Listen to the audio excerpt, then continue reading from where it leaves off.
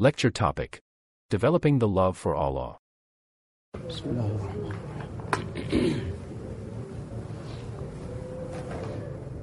heart can never be empty.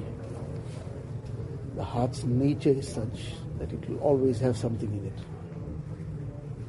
A person can never ever say that his heart is empty. Now what is in it? The heart is king, so depending what is in it, that is what will then determine what will happen with all the limbs. So either in the heart, the nourishment of the heart is love. So it's going to be some love or the other. Either the person has developed the love of Allah Ta'ala.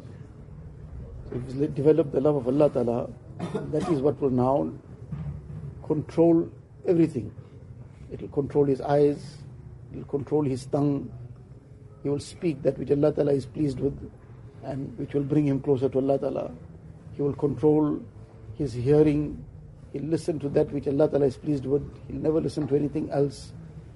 He will go to places that Allah Ta'ala is pleased with, so his legs will be governed and controlled by that same love. Likewise everything else. And if the love of Allah Ta'ala hasn't been developed, then there'll be some other love. Sometimes there'll be love of some haram, or some love of dunya, something or the other. Now that is what will control him now. That will control his eyes, that will control his tongue, that will control his movements, that will control his thinking. So everything will be controlled by what is in the heart. And the heart will never ever be empty, it will be one or the other. So and the nourishment of the heart, as mentioned, is love, it's muhabbat. But it's dependent now, what kind of muhabbat the person develops. If either he's developed the love of Allah Ta'ala, then that is what will be there, and that is what will determine now how he conducts himself. What is going to develop this muhabbat of Allah Ta'ala? So the two aspects that are key to it, one is excessive remembrance of Allah Ta'ala. Over time, if a person is consciously making this effort of kathrat-e-zikr, one is to just turn the numbers for the sake of just getting something done. So that will have its benefit at its level. It's just something that's being done for the sake of getting done with it.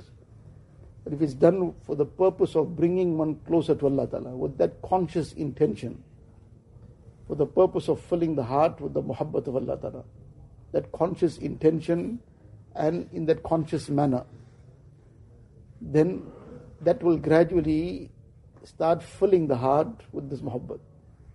Now the zikr of Allah Ta'ala in all its different dimensions and forms, all this is included in it, including the aspect of refraining from what Allah has forbidden consciously. That this is Allah Ta'ala's command, I'm not supposed to look here, I'm not looking now. That is a very great zikr. So that zikr as well in this whole equation. And then the other aspect is company of the pious. That will also have a very deep impact on the heart and gradually will become a means of the heart getting impacted with the love of Allah Ta'ala. Now, these are the two things that develop the love of Allah Ta'ala. Now we can very easily understand that the opposite what it will do. That instead of the remembrance of Allah Ta'ala, the person is talking other kinds of things on his tongue. That is what is coming all the time. Some obscene talk, vulgarity. He's talking about evil things, talking about things that Allah forbid he by chance or fell into some wrong previously. Now that is his discussion, and apart from now corrupting his own heart again, he's also corrupting the hearts and minds of others who are listening to it. Now that becomes his talk, then obviously that is what's going to fill up in the heart. And that is what's going to dictate now what he does. And likewise, if his discussions are revolving around things that take one towards sin, then that's going to be the opposite effect. And if he joins company that is not conducive, he joins company that is devoid of the muhabbat of Allah Ta'ala, then obviously that is going to rub off onto him as well. So these two are the key things that will bring him closer to Allah Ta'ala.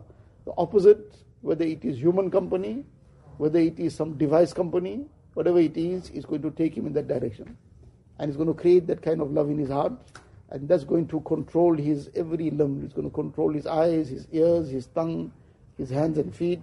Everything will be controlled by that. So this is what we have to make an effort to bring into our hearts, muhabbat of Allah Ta'ala, and these are the means of bringing it. Allah Ta'ala give us tawfiq.